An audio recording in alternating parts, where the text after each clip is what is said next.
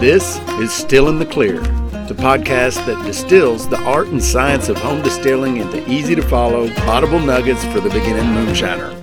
This information is for education and entertainment purposes only. You could even call it fiction if you want to. Home distilling may be illegal in your area. I'm your host, Cyrus, and I'm just a guy that lives in the woods and likes to make shine. So let's get into it.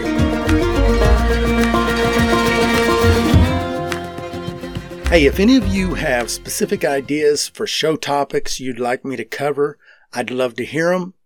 There are a number of ways you can contact me. You can leave me a comment at stillintheclear.com. You can email me at stillintheclear@gmail.com.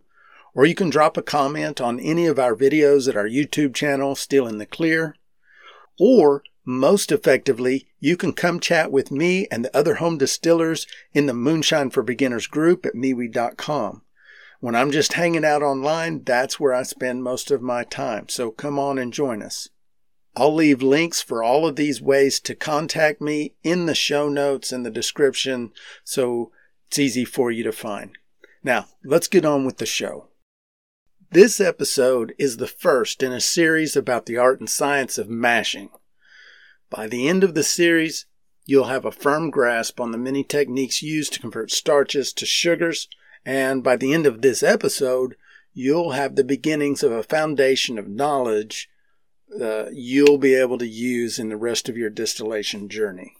Now that we've talked about the sugar wash, and hopefully you've made a couple of batches and found out how cool it is to make your own homemade spirit with the simplest of methods, it's time to start talking about converting the starches in grain into fermentable sugars instead of, or in addition to, just adding sugar.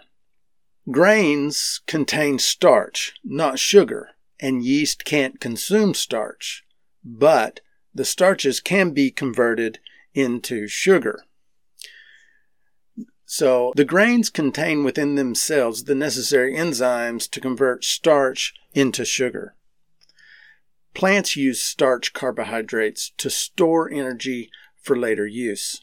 In this case, the seed stores the starches in the endosperm, and the seed is mostly endosperm. It's like 95% of the seed is starch.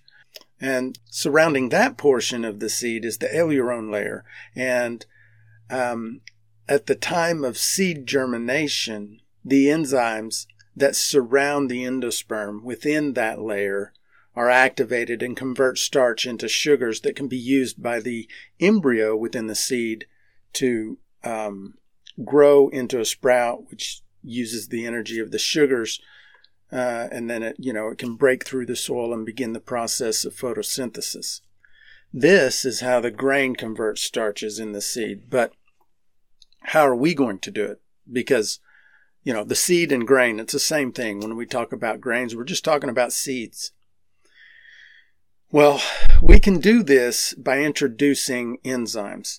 This can be done naturally by using malted grain, and it can be done manually by using manufactured enzymes.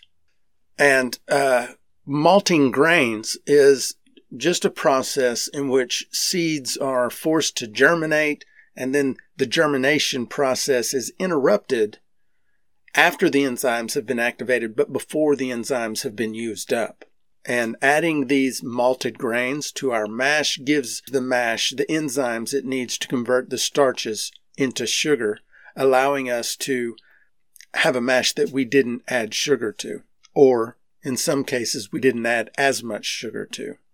And this is the traditional way of converting starches, and this method has been used for centuries. The downside to this method is that it isn't terribly efficient when you compare it to commercially produced diastatic enzymes. So the advances in technology have created amylase enzymes which allow the distiller a much higher conversion rate than with traditional malted grain.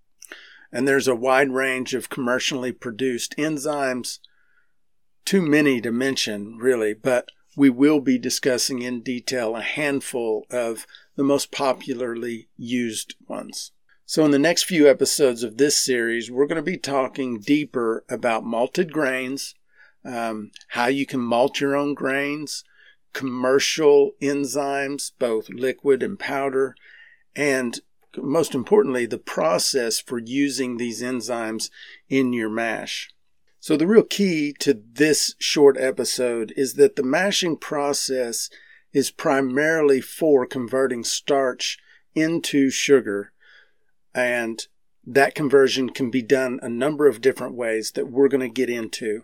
Grains contain starch, and starch can't be consumed by yeast, so we've got to convert the starch to sugars. Well, that wraps up this week's episode. I hope you enjoyed it. Share this episode with people you think might enjoy it.